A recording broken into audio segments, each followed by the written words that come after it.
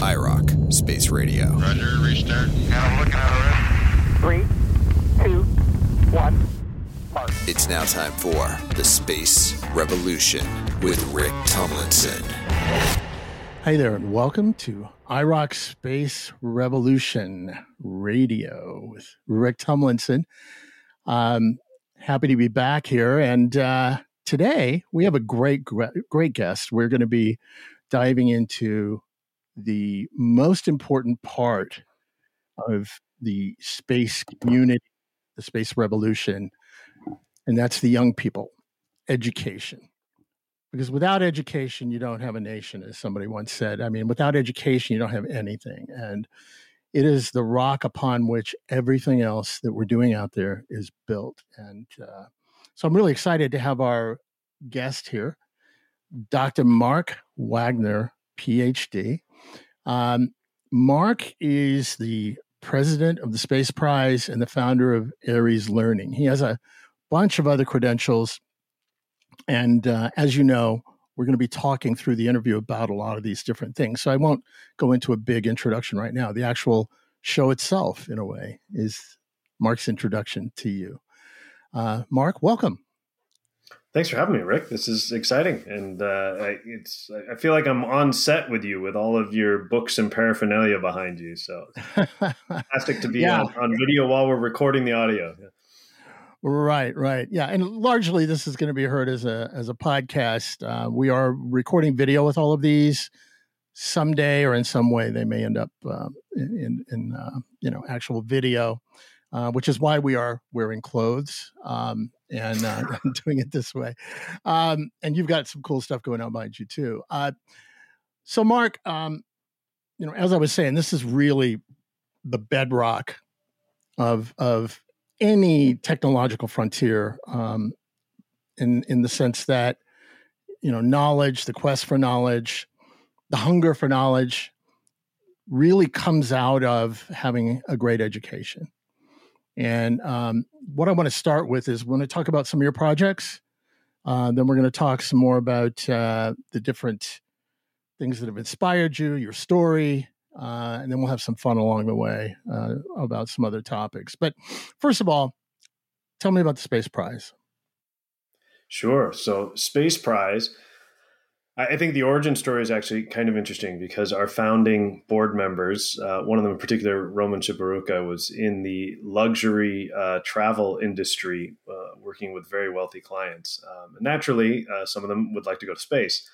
And he was approached a few years back by Axiom to help sell tickets to that AX-1 flight that just went up earlier this year. So they did sell a $55 million ticket to space, and that made it very real. And they launched a brand called Space VIP, which aggregates all the private astronaut experiences that one could book themselves for. And right away, they ran into this sort of billionaire in space narrative and the question of why are we spending money on space when we should be spending money on the problems here on Earth? These are narratives I know you're familiar with. And they became real interested then in what they call universal space literacy and kind of rising the tide for everyone, lifting all boats, helping people understand the benefits of why we're going to space. So they ended up launching Space Prize for that purpose, to pursue universal space literacy. And their first benefactor was one of Roman's clients, Caroline Starostik, who made her millions in technology and wanted to give back. And that clarified the focus on young women, which was so clearly a need in the aerospace industries. Depending on how you measure it, you're looking at about 20% of leadership and technical positions, especially being women, which means we're leaving a lot of talent on the table from a societal perspective. You don't want young women growing up thinking it's not for them and that they can't be a part of it. We want everybody firing on all thrusters as it is and being a part of this growing space economy. So Space Prize is focused on empowering young women to pursue STEAM education, science, technology, engineering, the arts, and math, and to explore careers in the growing space economy. So we do that through the spectacular prizes, which we could talk about, and also through open education resources that are in turn available to students, educators, and enthusiasts everywhere. Since it's in the name, tell us about the prizes. Sure. So the very first Space Prize Challenge was in New York City, where most of the team is based. We in January of this year, we ran an essay contest with public schools across the 5 boroughs. We then had a video contest in February, and by March, we had 25 finalists, 5 from each borough, participate in a simulated mission to Mars at the Challenger Center there in New York City. We were also able to have a Yuri's Night celebration for them in April. And in April, we sent 5 winners to Space Camp Lift, which is their new leadership program.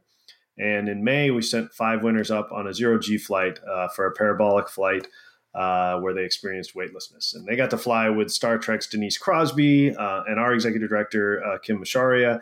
It was a really fantastic experience. And they've got a year of mentorship. Each of the winners was paired with an influential woman in the space industry from all across the industry, from PR writers to financiers. And so their mentorships are still underway. But that model has now been used to launch a similar contest in Paris and a similar one in Portugal, with more to follow. And if all goes well, we've got reservations on Space Perspective in 2025. So the idea is to launch a contest around that when the time comes. Space Perspective being a balloon edge of atmosphere. Yes, right. So exactly. people who don't want to strap themselves to a bomb and ride into space, right? It's a totally different experience. 2 hours to go up, 2 hours to hang out at the top and look down at the Earth and take photos and everything, and 2 hours to come back, splash down off the Space Center.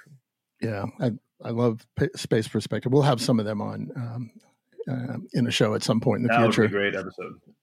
Yeah, they're great folks. Okay, so beyond that now, you have started working on this ARES learning, which is sort of a whole new take on sort of STEAM-related education. You know what? I'm not going to define it. Tell us about ARES learning. Yeah, sure. Thank you. And actually, I'll use the Space Prize open education resources as a segue, because one of the questions we had right up front, and a hat tip to Daniel Fox for asking it, but what are we going to do for the girls that don't win and don't go up, right? And so it was clear right from the beginning we had to have some sort of meaningful education experience for them. And among the first projects we launched then in April was the guest speaker series. So Space Prize hosts often a woman, but sometimes a man, but professionals from all across the space industry. So we've talked to astronauts, engineers, and scientists, of course, but we've also talked to space lawyers and space historians and space designers of various kinds. We had a designer of luxury spacecraft interior designer on the show. We've got a zero-G fashion designer coming up. So part of the idea is to illustrate how many varied career trajectories there are into the industry now, or into the broader space economy that's influenced by space technology. And just hearing their stories and their challenges and their advice for kids has been awesome. The other thing we did is we launched a curriculum, which is actually due out within a week. So certainly by the time your listeners hear this, it should be available at spaceprize.org. But it's a pretty ambitious approach to a high school curriculum for space education. So it's not just an introduction to the solar system and space science, and it's not just the history of space exploration, but it looks at why all of this matters, like why is space technology important to the environment on Earth, for instance. It looks at what all is happening in the space economy, and it looks at philosophical issues like ethics and governance and sustainability. And it looks at longer term issues like avoiding extinction and living up to our higher aspirations to shepherd life through the solar system. So it really is an overview for high school age students in the things that you and I think, spend our days on. So Space Prize has these open education resources are open to students, educators, enthusiasts anywhere. So what you're asking about with ARES is a whole nother step beyond that. What if you had a school that was focused on this? And my career in the 20 odd years before COVID was in education technology and teacher professional development. And we worked with innovative schools all over the world, in dozens of countries. And so we've seen what works and what doesn't. And there's these pockets of innovation all over that have not been scaled. And even one really important part of the model, which I can dive into more detail, is the Moonshot Lab, where we ask kids, what problem do you want to solve? And we give them all of the resources of the school are at their disposal to help them solve it. And when we did that for 3 years with some local funding in Hawaii with the local kids. And they literally did launch nonprofits and launch their own companies and create their own apps. And it was, in essence, a student accelerator in multiple meanings of the word. So that is the sort of beating heart of ARES. Yes, it's a school. Yes, there's this Launchpad curriculum where they get everything from anthropology to astrophysics, but also all of the kids are engaged from the get-go in solving problems and innovating. And the economic engine that we're proposing is that can actually, the companies that launch out of it, the financial successes that launch out of that can feed back into the school and finance the school. So is ARES is separate from the Space Prize? Oh yeah, 100%. So ARES is very much a separate project. It's a startup. I was sharing with you, we just got into the new chip accelerator.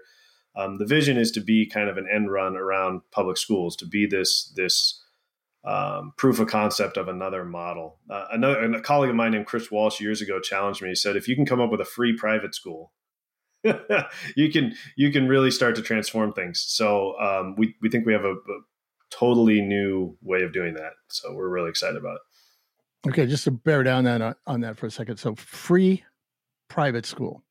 Yes, focused on preparing oxymoron students. Right there. I mean, how do you make that work? So you make that work with the underlying economics of a startup accelerator. So not all the kids are going to go to space. Not all the kids are going to be entrepreneurs, but all the kids are going to be solving problems that they're passionate about. And a certain percentage of them are going to lead to viable solutions that can be commercialized. And a percentage of that feeds back into funding the school. And we think we can do it at scale. One of from a economic standpoint, if you look at venture capital culture, largely it's had to being in the right place at the right time has made a big difference. Did you grow up in Silicon Valley in the late 70s, early 80s, right? That's less so now. An accelerator like New Chip is global and largely online, and they crushed it during COVID.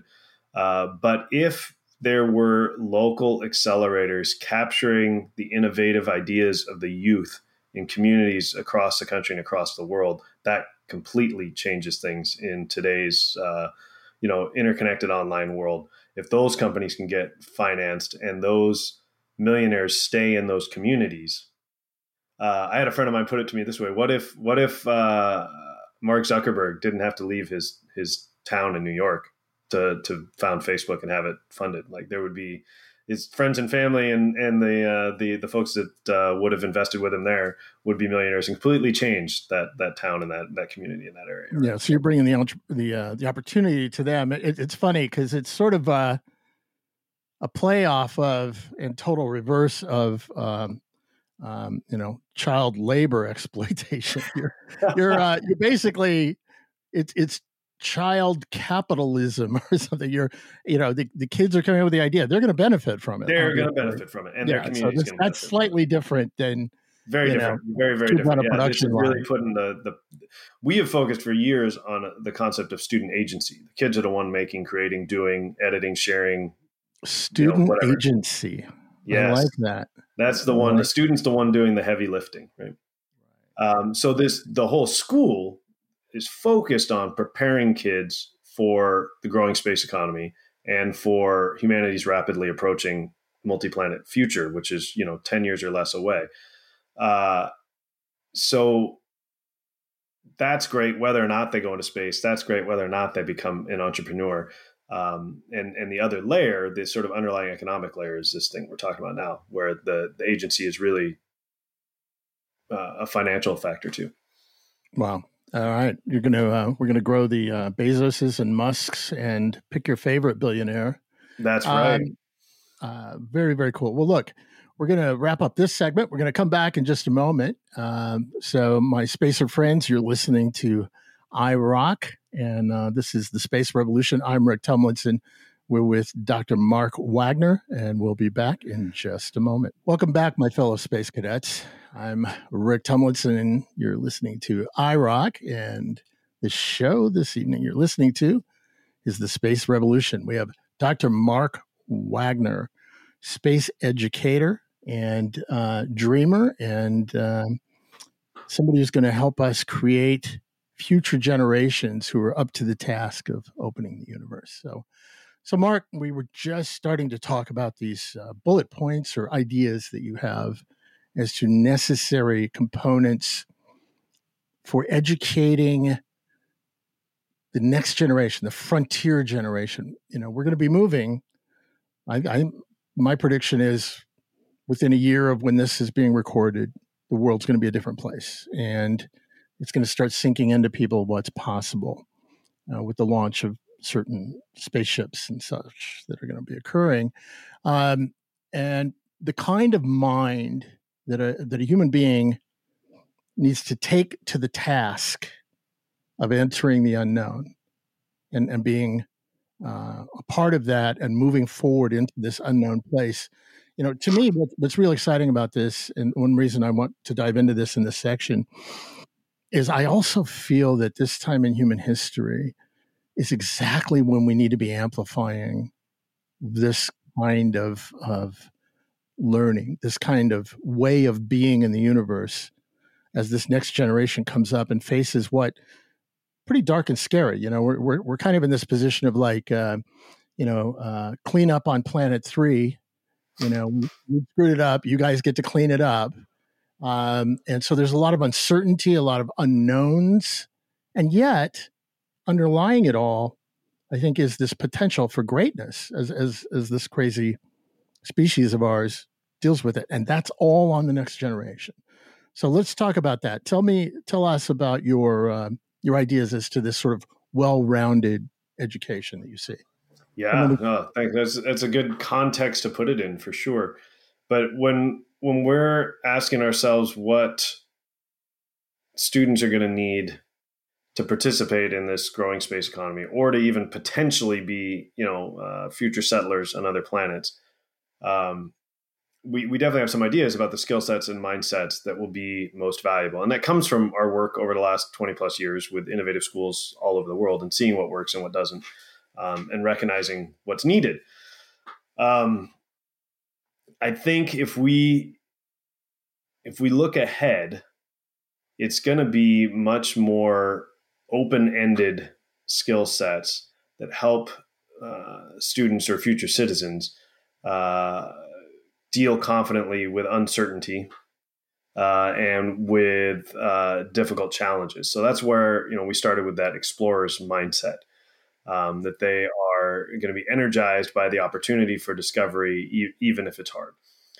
Maybe particularly because it's hard, right? Seymour Papert was an educational technologist at the MIT Media Lab, and he talked about hard fun. And I think a lot of what you and I probably get out of talking about space is this is hard fun. It's fun in part because it's hard. And so trying to help students develop that mindset is something you can actually do in a school or a learning institution. The second one we just started talking about before the break was this idea of moonshot thinking. And for our part, we're really inspired by Google's X Lab, or it's just X now, I suppose, and some of the folks that were influential in setting that up and creating a true moonshot factory there, right? So they'll acquiesce that moonshot thinking goes back to the Polynesian islanders that struck off across the ocean without any idea of what they were going to find or how to get there. But the name draws from, of course, Kennedy's moonshot when he said, we're going to go to the moon in 10 years, even though we don't know how yet. And that we're going to do these things because they're hard. And that idea that we can aspire to solving a problem that we don't know how we're going to solve yet. That's not normal in school. Normally in school, you're solving problems that have been solved and we know the answer and you can get it wrong. So moonshot thinking is entirely different. So is design thinking, for that matter, that you're trying to solve a problem with a new, unique solution. And we put moonshot thinking before design thinking because that's important for getting out of the box. Design thinking sometimes can get trapped in iteration and the feedback you're getting from users, for instance. But with moonshot thinking, you're challenging yourself to take a wicked problem and look for a revolutionary answer. And then you go figure out how you're going to do it. You develop the breakthrough technology, right? So we teach that model. We've done that with kids. We ran the Moonshot Lab in Hawaii, as I mentioned to you before the call, for 3 years. And it was a 20% project at the time where kids came and we asked them, what problem do you want to solve? You've got all us and all the resources of the school at your disposal. And they did amazing things. They put sensors in the water that are still there. They launched companies. They launched nonprofits. They made their own clothing lines. They made their own apps. They made a planetarium to teach stargazing and traditional constellations that are not taught elsewhere. So they're passing on their indigenous knowledge as Hawaiians. They made their own app that had like a stargazing app, like you would find on your phone, but with the Hawaiian constellations in it. So, and they were working with developers all over the world, and they did really, really cool stuff. So the moonshot thinking isn't just a thing for engineers at Google's, secret lab. It's absolutely something that kids can do, and they knock it out of the park when they're given the opportunity. And then we back that up with design thinking. Once they have the great idea, now they got to go through the process of actualizing it, and they learn how to empathize with users, and they learn how to ideate potential solutions and prototype them and test them, and go through that cycle to improve upon all of their ideas. So they learn that at ARES. They do that in the Moonshot Lab. These skill sets and mindsets are critical to a number of the chapters or articles in the space education book, if anybody's interested in diving into that.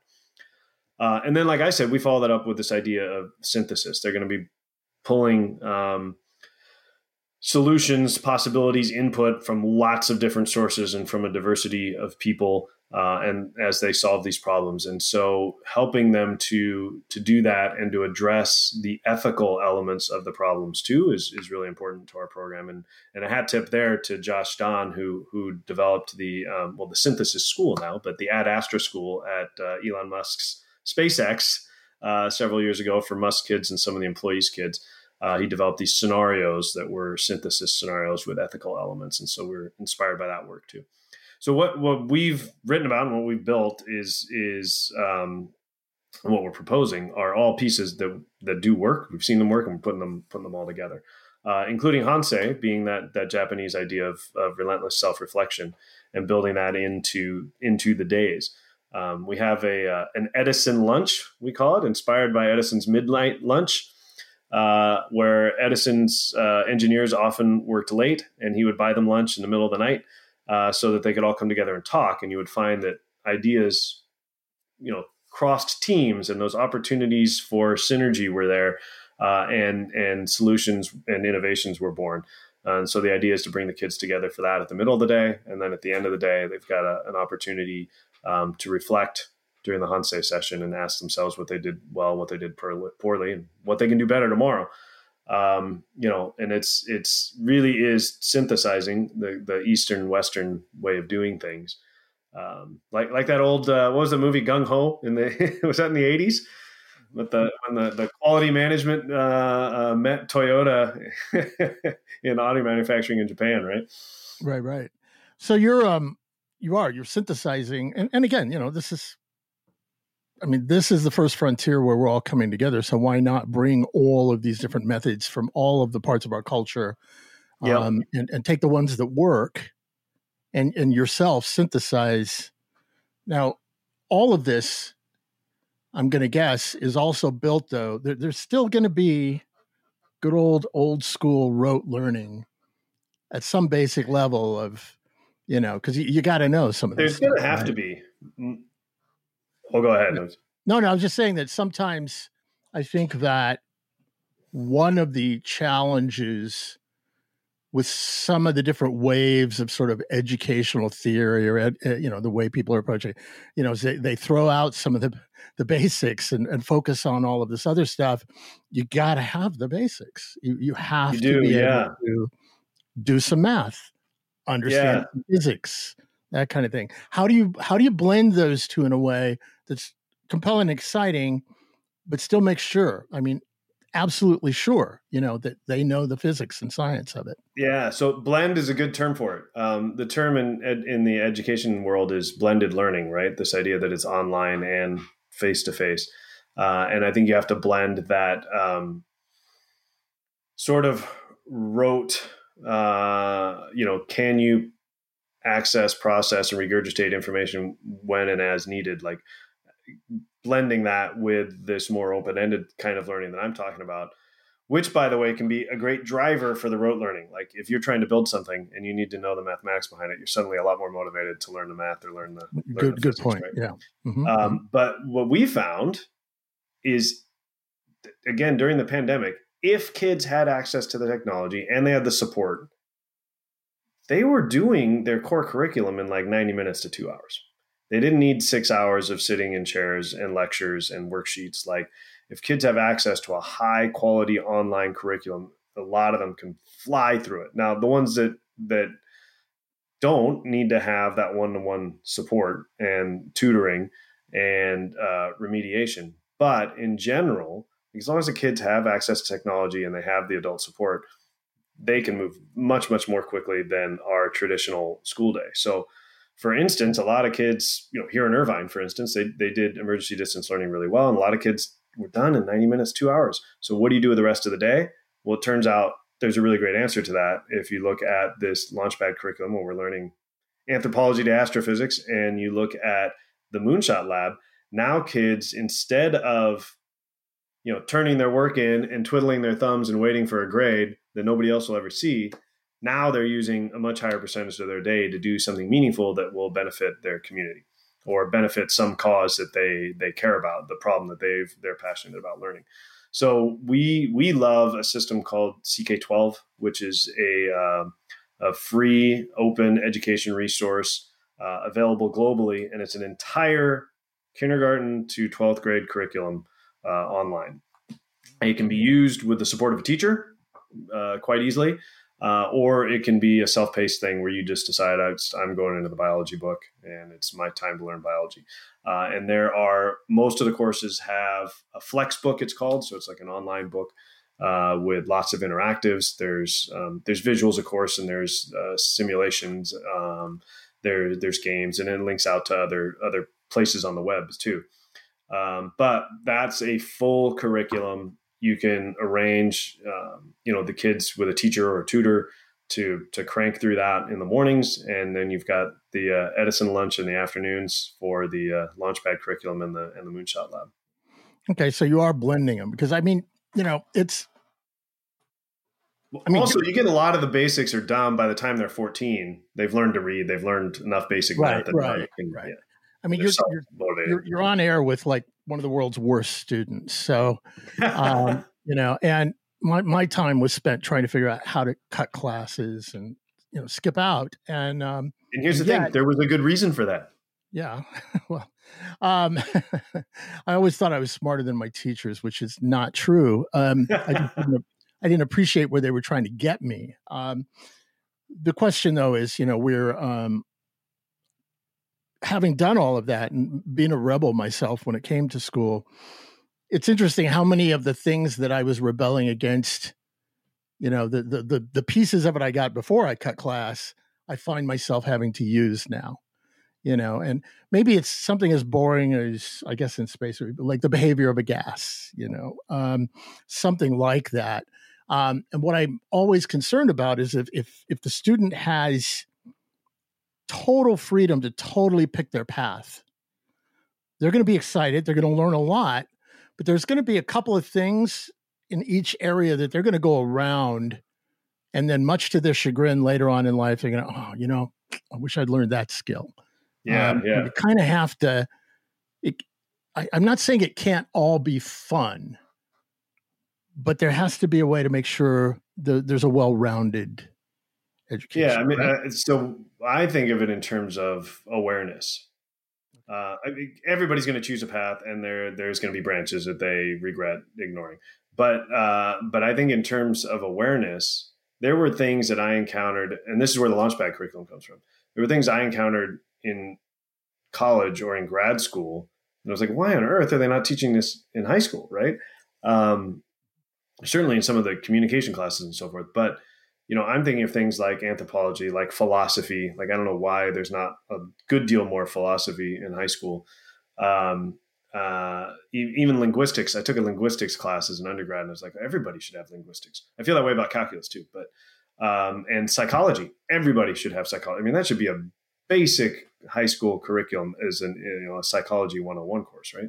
Right. So right. These are the things we built into the Launchpad curriculum as raising awareness. So like they'll get some anthropology, they'll get some psychology, they'll get philosophy. They're going to learn the Stoics, and also as a shot in the arm when they're working on their projects. If all of a sudden now they're exposed to all of these other ideas, in a small dose at a high school level, that's going to help them see what's possible and then know what rabbit holes they could go down as they're solving the problems and launching their projects. Right? Yeah, I mean, look, as a kid, when I was 12, if I had understood psychology, so I could understand why the jock was punching me in the face. It really wasn't me. He had a problem with his father or something like that. I don't know. I would probably still gotten punched in the face, but at least I'd understand why. But be perspective anyway, let's wrap up this section. We're going to come back and go into our final segment here. You're listening to The Space Revolution. We have Dr. Mark Wagner. My name is Rick Tumlinson, and we are on iRock. We'll be right back. All right, you're back on iRock Radio. It's The Space Revolution with Rick Tumlinson, and today's guest is Dr. Mark Wagner. So, Mark, I'm really getting into we could probably go for quite a bit longer, but I've got some super important questions to ask you here, which I do with most of the guests. Let's hear it. So I want you to imagine that you're flying over the moon. You're going really fast, coming up over the Sea of Tranquility into the first crater rims. It's really incredible. You're flying super fast. What kind of music are you listening to? Well, I'm something of a U2 fan, and I think if I imagine being in that context and maybe seeing the Earth rise, I think "Beautiful Day" has got to be on there. Oh, great choice, man. Yeah. I could hear Bono in my ears. Yeah, absolutely. You're what is your favorite science fiction movie? Oh, science fiction movie. I was already starting to think books. Boy, that's a great question. There's so many good ones. Right now, I'm gonna say Star Trek VI, which is maybe a little campy, but the idea being, I think in a lot of ways that was the pinnacle of the original series. And Star Trek certainly has been inspirational to me in terms of a vision for a future where diverse people are working together using science and technology to solve problems, and sometimes spirituality.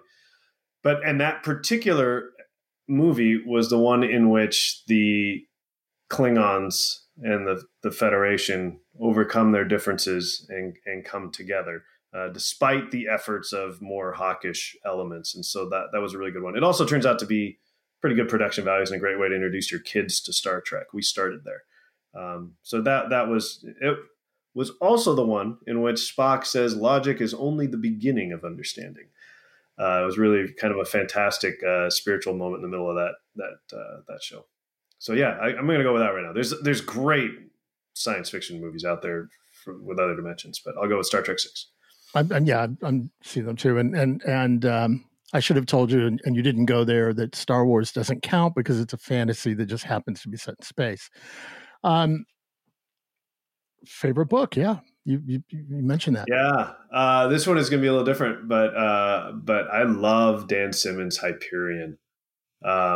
He was a former English teacher too, and it's sort of modeled on the Canterbury Tales. It's 7 pilgrims on a pilgrimage to this planet, but he was a horror writer, and there's a great horror monster, and it's just so many great ideas. And I think the book came out in the 90s and predicted so much of what's happened with the internet and our culture, and then it's just got these wild sci-fi ideas too. What was the first one that you were exposed to? Was it a book, a movie, a TV show that got you into? Also, I had very early exposure to Star Trek in elementary school. Before even Next Generation came out or anything, I was a huge fan. But probably middle school, I remember reading the Foundation trilogy, camping with my family. Like, I remember being in the tent with like the giant book that had all three of the original trilogy in it. And that was just such a cool perspective that, Asimov took his knowledge of the rise and fall of the Roman Empire and applied it to human history over tens of thousands of years across the galaxy. And it was just a spectacular perspective changing read.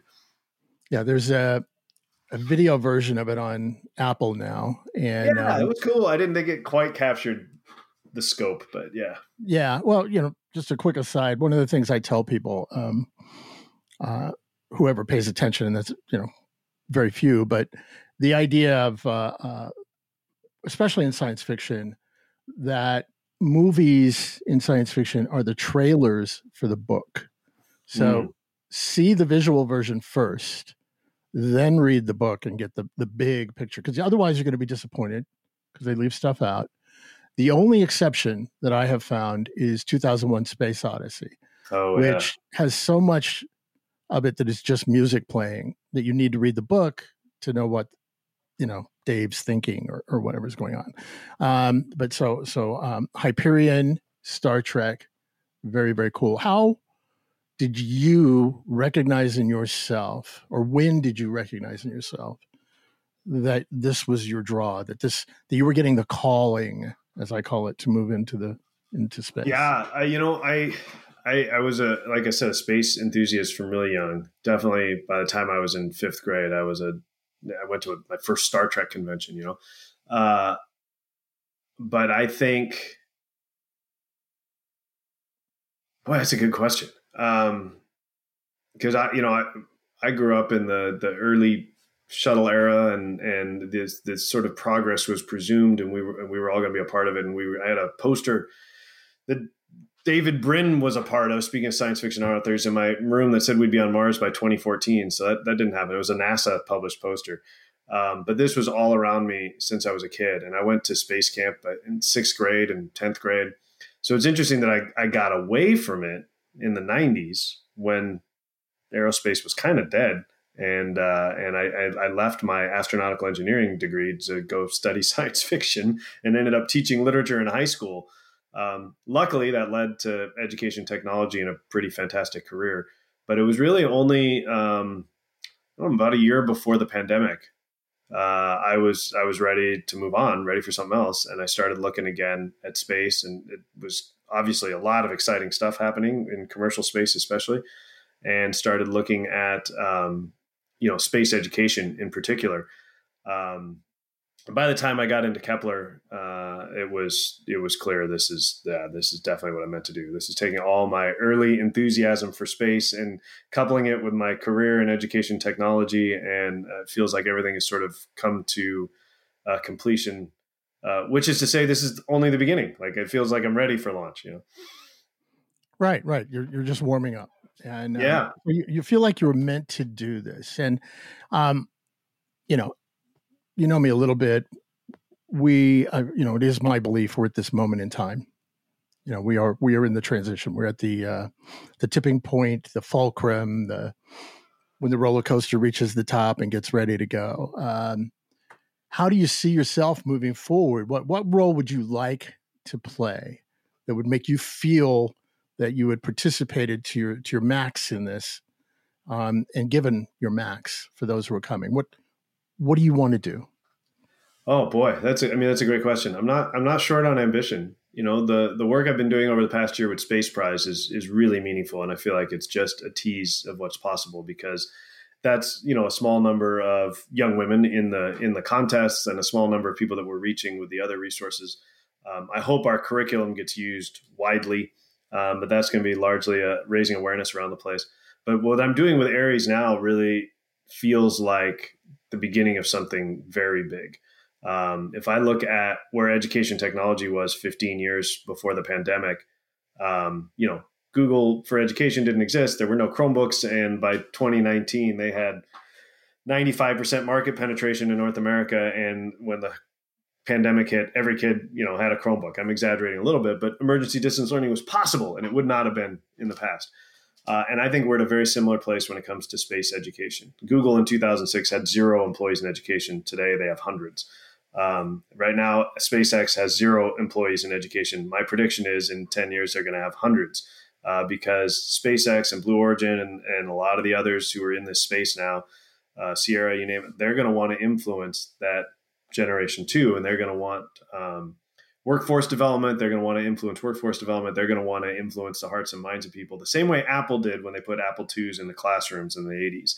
And I think we are that moment, the Apple II moment for space education is still ahead of us. And I would love to be a part of that. I think ideally I want ARES to be a proof of concept that shows that can be replicated in communities all over the world, and that shows existing education institutions that they can do it too, and that they can set up magnet schools or wherever it needs to start in their systems, and that it can change the system from the inside. And that's what happened in Hawaii. Completely changed their perspective on Google for Education and Chromebooks. We completely changed, the Moonshot Lab went from something outside that was resisted to being integrated into the local schools. So this is, I think we have every reason to believe we can do this. And literally, you talk about our mission. Like my mission on my resolutions now is, prepare for humanity's multi-planet future. And I feel like I'm doing that every day with students. I hope I get to do it big, but I'm doing it every day. Yeah, look, we live in a time where I think people in your domain as teachers it's disgusting that they don't get the respect, they don't get the honor, they don't get the pay, they don't get anything that they deserve, and teacher retention is a big problem right now. Yeah, our society is kind of upside down. The most important people get the least respect. What do you say to a teacher right now who may be listening, who's going to go back into a regular classroom tomorrow morning and have to face all the things the teachers face, but yet maybe is feeling that tingling, that same calling that you and I have, that we have? What would you say to them as to where they should go, what they should do, how they should approach it? I'm going to borrow a line from a fellow education technologist, a guy named Tom March from Australia. In 2006, I saw him at a conference, and he got asked a similar question. What do you say to teachers who want to blog with their kids and want to use wikis and podcasts, but they're not allowed to by their district? And without missing a beat, he just said, which, by the way, I think is a very Australian perspective. He said, be subversive. Do it anyway.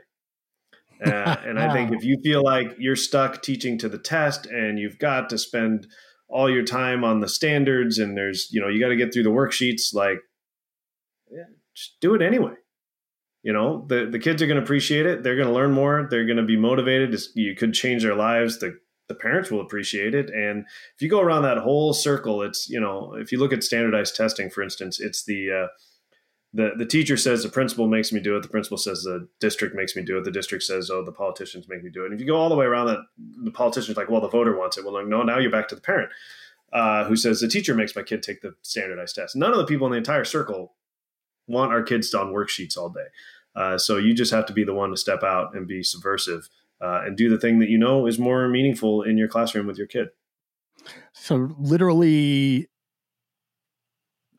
taking the concept of dealing with a frontier, which, by the way, frontiers are places that say no, and then you say yes, and then you transform the frontier into a place that says, yes, I can be there. That's one way of looking at it, right? Space is hard. Yeah. Yeah, you're exactly. And so the teachers doing that, they're facing their own frontier, their own hostile environment, let's say. Yep. And you're saying just go for it, make it happen, and off you go. Yeah, that's exactly right. Apply that explorer's mindset to the difficult work of teaching in a school today. And you can be uncomfortable with the uncertainty and the challenge and still have an abundance mindset around solutions. So. Perfect. And see how we brought that all the way back around to your curriculum. Wow. Genius, man. Mark Wagner, thank you very, very much. And it's ARES Learning, and the book is called Space Education. Go buy it right now, especially if you're a teacher. Mark, it's been my honor. Thank you, sir. Thanks for having me, Rick. I loved it. It was great conversation. Thanks for letting me ramble. Hey, all good. All right, you're listening to iRock. My name is Rick Tomlinson. This is the Space Revolution. We're on the iHeartRadio network, and we are